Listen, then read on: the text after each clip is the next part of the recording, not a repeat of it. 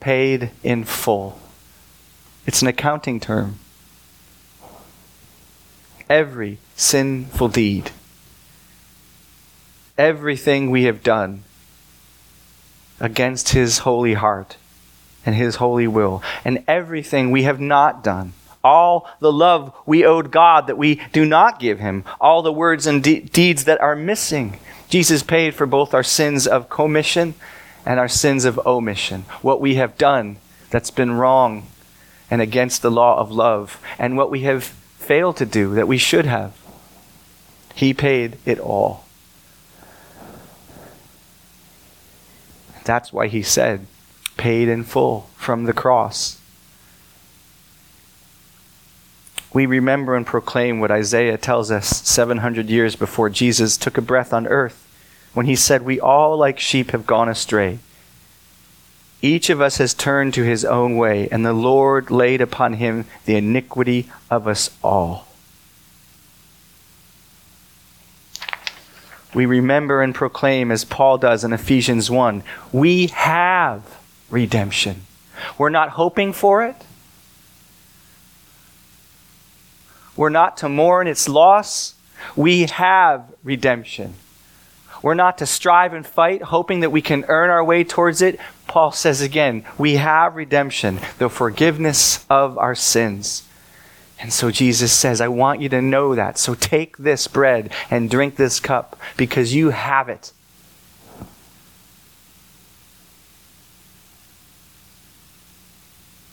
We remember and proclaim that in Christ we're reconciled to God. We have peace with him. When you think of peace, you might think of a nice feeling. But I believe the New Testament writers meant, at least in part of their explanation for what peace with God meant, the end of a war. Your feeling might come and go about Russia. But today, you are not at war with Russia. And it makes a big difference, because we could be. Whether you feel like you don't like Canada is irrelevant to the fact that we are at peace with Canada. They are at peace with you. In a much more important and more loving way, whether your feelings about your relationship with God come or go, are good or bad, Christ Jesus says, we are at peace. My Father is not at war with you, and you are not at war with me anymore. The enmity, the problems between us have been solved by my Son. We are at peace because all that could cause war, all that could engender God being against us, and God seeking out to destroy us because of our sin, and all the enmity that we have for God that could offend his heart, all of that has been destroyed in the death of his Son. And so God wants you to know, when you pick up the bread and the juice, I'm at peace with you. We might have work to do. You will always have to grow until you see me face to face. But my son, my daughter, we're at peace. We're at peace. I'm going to bring tough stuff into your life to grow you. I'm going to bring blessings into your life to make you happy. I'm going to allow trials in your life that'll make you sad. But we're at peace. We're at peace.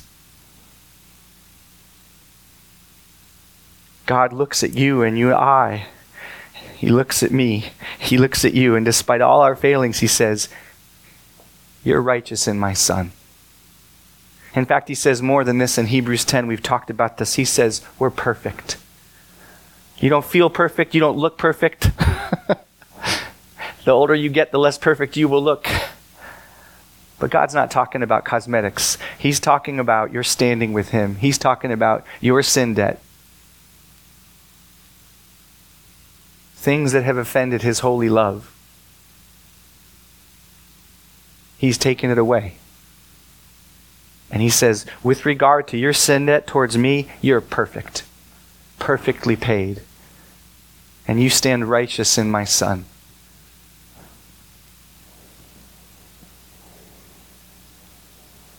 So Jesus wants you to remember that it is finished this morning. And also in the words that he uses in that first communion that night with his brothers, the disciples. Did you see what Jesus says? Look halfway through. I don't think you have the verse notation here, but it says in the same way. Do you see in the same way? See that phrase? Follow this line with me. In the same way also, he took the cup after supper, saying, "This cup is the new covenant. This cup is the new covenant in my blood." So Jesus wants us to remember and proclaim the new covenant. The new covenant. And his disciples, their ears would have perked up, I hope, when they would have heard Jesus use that phrase, the new covenant. And maybe a few of them who were really biblically literate and knew Jeremiah really well and knew Ezekiel really well, they would have said, "Oh, this is it. This is what we've been waiting for 700 years. A new covenant. When you will come and take out our heart of stone and give us a heart of flesh. When you will not merely write laws on stone tablets, but you'll write them on my heart. When you will give me a new spirit. Is that what's coming now? A new spirit within me? Because those were the promises of Ezekiel and Jeremiah about this new covenant. This was the new agreement God was going to make to replace the old agreement that was broken again and again and again and could not save. The law, the commandments, good as they were, could not change the heart. They could only judge it. And so God said, we need a new covenant. We need a new agreement. This new covenant is not like the old covenant. The new covenant makes you a new creature. We remember and proclaim through the blood and the body of Christ in this juice and in this bread that we're new. God has come and taken out our heart of stone. And listen, I know we're not finished yet. I know we all battle and struggle.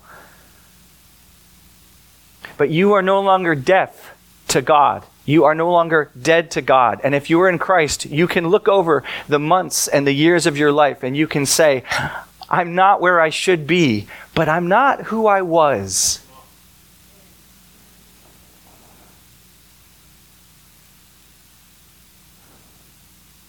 I can do that too.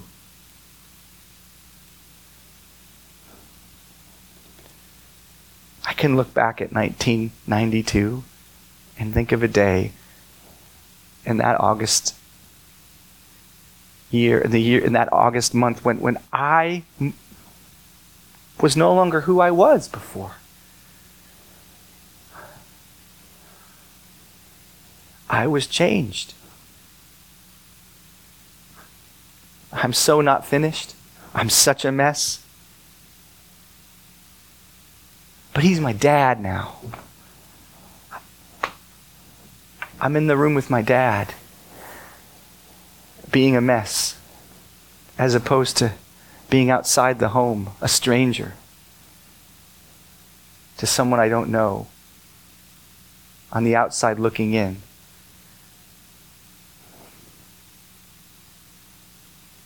So we remember and proclaim that we're new. Our heart is no longer deaf to God. Our hearts are no longer dead to God. And that is the new covenant, brothers and sisters, that Jesus proclaims that we would remember today. Like a marriage covenant where two become one, we remember this new covenant of oneness with God. We remember and proclaim we're in Him now. He is in us now. We remember that we draw our life no longer from ourselves. We remember that He has put a new spirit in us, His very spirit, and we draw our life from that spirit. And we draw our life from that spirit by depending on that spirit, by expecting Him to do good to us, expecting Him to keep His promises to us.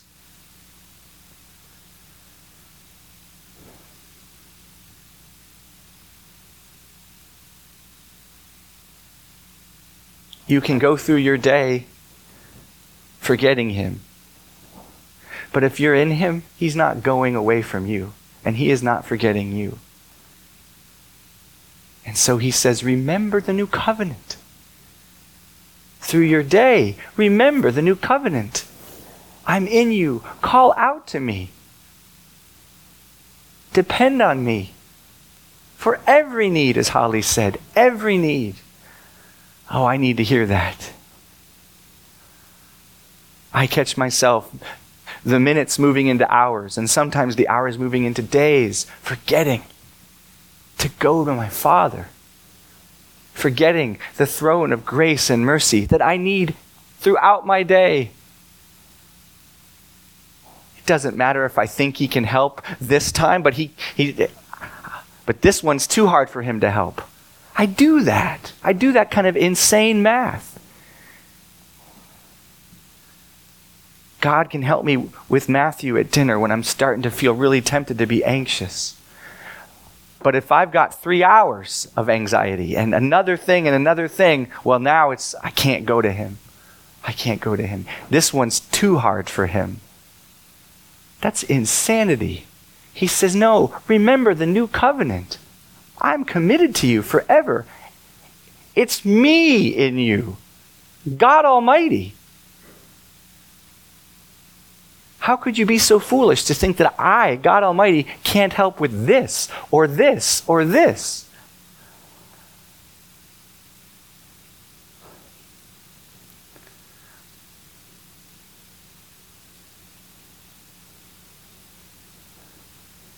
Wow.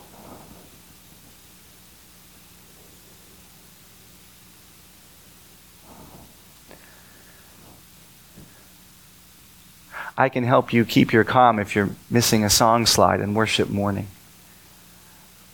But your addiction, it's too big for me. No, God says the new covenant is God Almighty for you, in you, to help you. He is God Almighty. And so Jesus says, remember and proclaim to yourself the new covenant. Because your growth, your joy depends on you remembering and proclaiming the new covenant. And not telling God, you're not here. You can't help. Oh, he says, don't do that. That's a dead end. No, remember. Remember and proclaim. Because like so much of our whole spiritual life, this. You know what he's telling us to do when he says remember and proclaim? It's another way of Jesus saying, really believe this. Actively believe this. Everything that we get from God comes through faith. Without faith, it's impossible to please him. Without faith, it's impossible to grow. Without faith, it's impossible to survive. We've got to keep remembering and proclaiming. So Jesus says, do this. Remember and proclaim.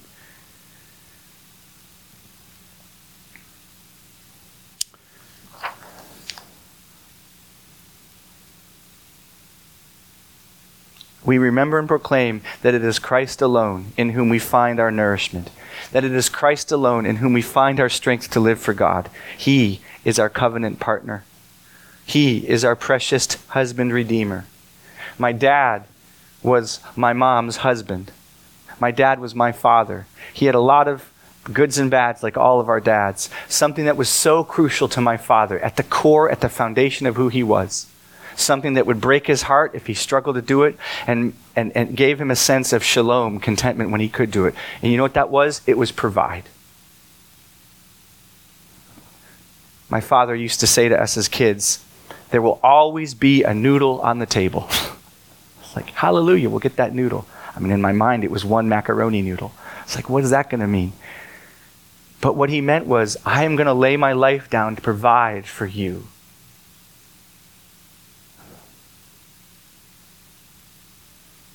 I remember my dad lost his job in 1981, and it just undid him. And it made him very anxious, as you could imagine. Because it was attacking that core, fundamental identity he had to provide. And yes, men, we can get lost in our identities.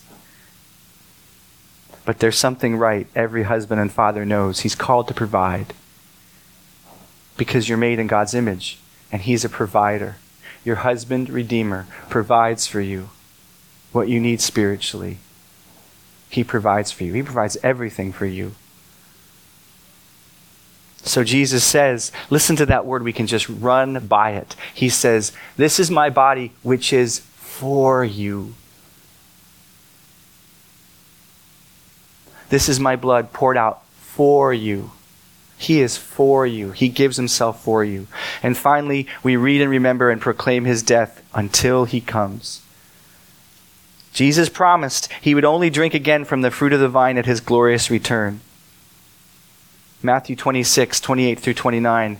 I tell you, I will not drink again of this fruit of the vine until the day when I drink it new with you in my Father's kingdom. He's waiting to drink of the vine again until he comes back.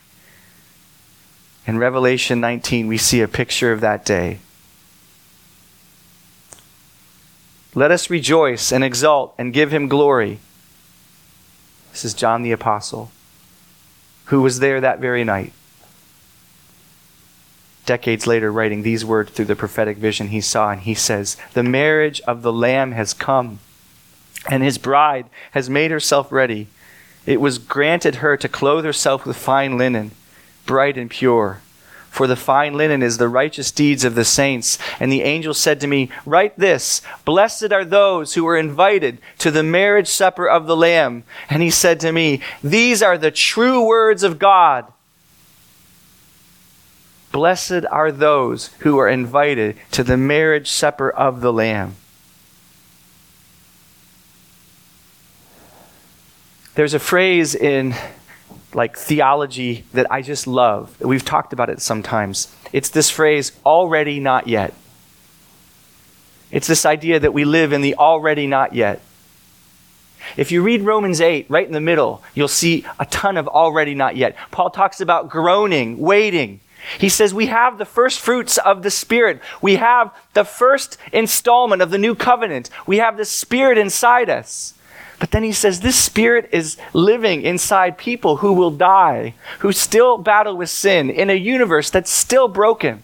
And so he says the result of that tension, of that having some of God right now, but yet wanting so much more that's not yet complete, he says the result of that is groaning. We groan. We groan. I was groaning this morning. As Jared was saying, things were going wrong on stage and I was getting anxious. And I was groaning because of the futility of my memory and my capacity and mistakes that I had made.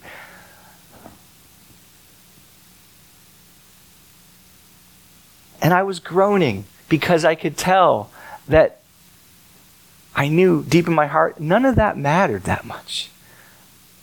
I could tell I was worrying about stuff that wasn't the stuff to really be concerned about. As if God is impressed with our musical perfection. I mean, yes, let's not be disordered and confusing. But is he gone because we don't have the right slides? And I could see my heart is, oh man, he's here. He's here. I got to trust that. But it's hard. It's a battle. And I groan because it's such a fight sometimes to believe him and to rest in him. I groan. I want to perfectly believe. But there's nothing perfect in me except him.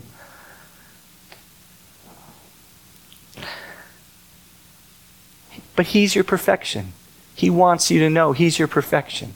Every day you will do some good things. Every day you will do some bad things. And every day you will long deep in your heart for perfection. You will wish you were better. You will wish your situation was better. And there's something of the image of God in that. Yes, we take it, we mangle it, we shoot for the wrong things. But in all your imperfections, in all my imperfections, he says, I'm your perfection. Rest in that. I think it was John Bloom who wrote an article this week I read on perfectionism. He said something along the lines of, because Christ is our perfection, we can imperfectly battle our sin. I love that. Because Christ is our perfection, we can imperfectly battle our sin. God isn't inviting you to be a slacker, but God is also not chaining you into a prison of being perfect in everything you do, including how you treat him and other people. Christ is your perfection today. And when you lift up the bread and you drink the juice, you're proclaiming the new covenant of the one who says, I am your perfection. And we're going to keep proclaiming that until the day when that perfection will be absolutely complete. There won't be one iota of sin, resistance in us. It will just be finished. That day is going to be incredible. We're going to find what we've been looking for our whole lives. Fully find it, complete in us.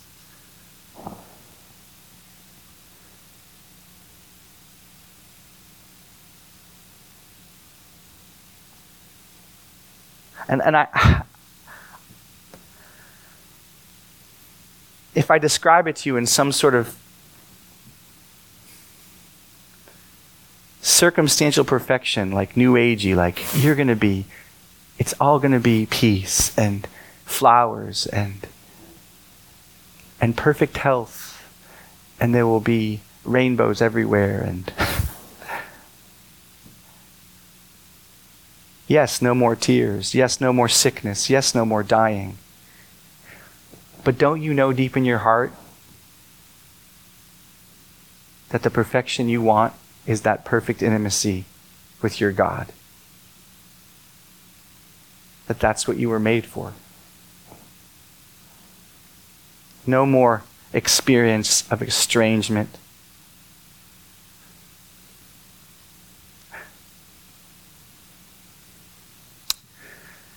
That day is coming, the marriage supper of the Lamb. And he says, blessed are those who are invited to the marriage supper of the Lamb. He's talking about a supper that hasn't happened yet. A meeting between you and God that hasn't happened yet. You have his Holy Spirit, but this hasn't happened yet. There's a marriage supper coming that will complete the perfection he's begun in you. It will, for lack of a better way to put it, it will blow our minds in its beauty and its healing power and its glory. When your Savior will fully complete your salvation and you will be perfectly in him. That day is coming. It has not come yet. And he says, blessed are those who are invited to the marriage supper of the Lamb. Today, when you take that bread and you take that juice, you are holding in your hands your invitation to that marriage supper.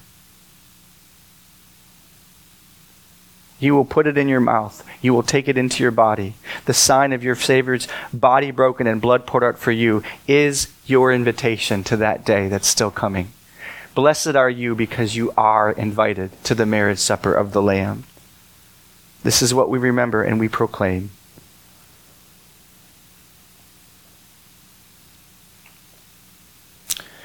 Finally, as we prepare to drink and eat,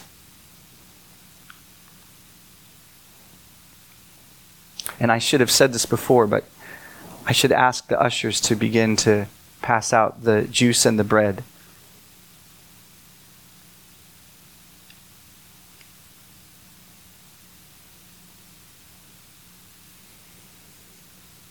There is one more thing to do before we eat and we drink.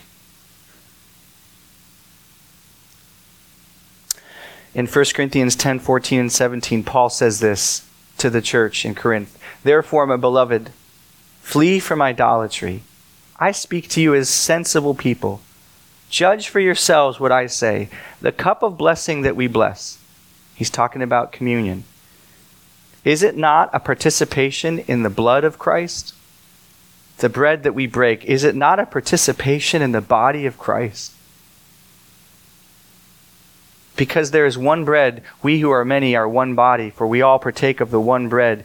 We are all together participating in the body and blood of Christ. I don't understand everything that he means by this, but I know of some things he must mean. I think he's saying we're remembering and proclaiming something that's real about us. In a special way.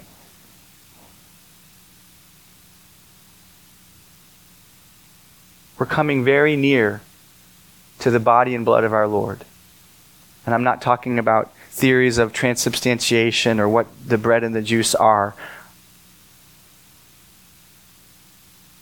I'm simply saying that this is a holy thing that we're doing. That God takes this very seriously. He means for you to be deeply nourished by it.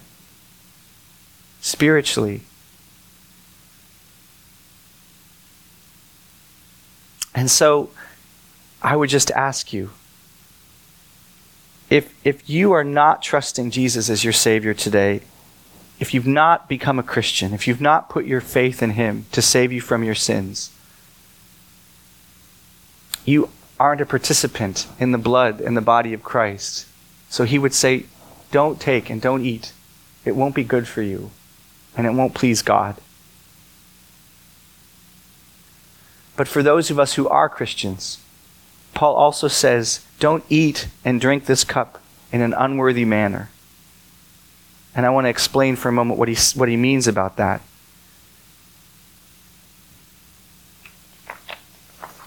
He says in 1 Corinthians 11, let a person examine himself, and then so eat of the bread and drink of the cup. Paul's warning us against eating the bread and drinking the cup in a dishonorable way, in a way he calls unworthy. He doesn't mean perfection, right? That's why we have the cross, because we're not perfect. He means you're holding on to sin in such a way that you're not willing to deal with God about it. You're not willing to come to Him and say, Lord, help. This isn't right. Help me, forgive me. Help me get over this. And so he says, as we reach a crescendo of our remembering and proclaiming, Paul would say, examine yourselves. Let a person examine himself, and that way eat of the bread and drink of the cup. He's saying, take a moment and ask the Holy Spirit to search your heart and bring any sin on your conscience to God for forgiveness. You're not to make yourself perfect any more than the day that God saved you. Otherwise, you wouldn't need Jesus. But let there not be unconfessed sin. If you're battling with something, bring it to the Lord. Say, Lord, forgive me for this again. Help me give this to you. I want to be open and transparent with you, Lord. And remember His promise in 1 John 1. If we confess, that means agree with Him about our sins. He is always faithful to forgive us. For Jesus has already paid for that sin. So, take a moment and ask the Holy Spirit to search your heart, to bring anything to Him right now in the way of sin that you need to confess to Him and ask Him for His help for. Lord, thank you that we can be honest and open before you. You aren't looking for us to be perfect because Jesus is our perfection, but you are asking us to be honest with you. And to come to you for the grace and mercy we need to help us. And I pray, Lord, your gentleness would be heavy here. That you wouldn't allow the enemy to accuse or overburden consciences. But we would remember David's word when he says in Psalm 19, who can discern his error? Who can really know their heart? Forgive my hidden fault, as well as keep your servant from willful sins. Forgive my hidden fault. And so we trust, God, that we don't see perfectly. And you can forgive what we don't see as well as what we do see. So we bring to you what we can, and what we cannot see, we must trust our Savior's blood for just as much as what we can see. And now, Lord, Holy Spirit of Jesus, fill our hearts again as we have this foretaste of the marriage supper of the Lamb. as we renew our vows, our marriage vows with you in this moment, Lord God. We receive your husbanding love for us, your commitment to us. Let this bread and this juice become more than just bread and juice to our hearts, even if that is what they are in the world of physics, God. Let them be to our hearts spiritual nourishment and the real remembering and proclaiming to ourselves, you really poured out your blood for us. You really broke your body for us. You really paid it all. And it really is finished. Give us joy in eating and drinking, the joy of our salvation. And now, brothers and sisters, let us remember and proclaim the Lord's death together. The Lord Jesus, on the night when he was betrayed, he took bread, and when he had given thanks, he broke it. And he said, "This is my body, which is for you. Do this in remembrance of me." Let's eat.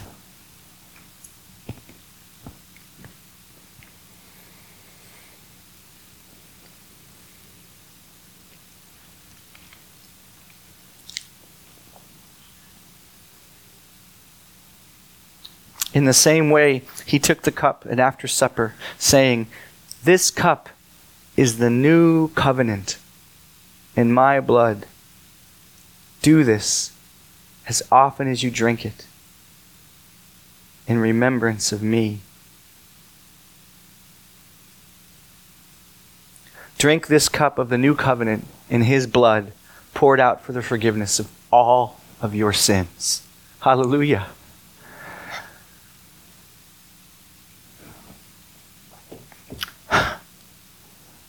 Paid in full.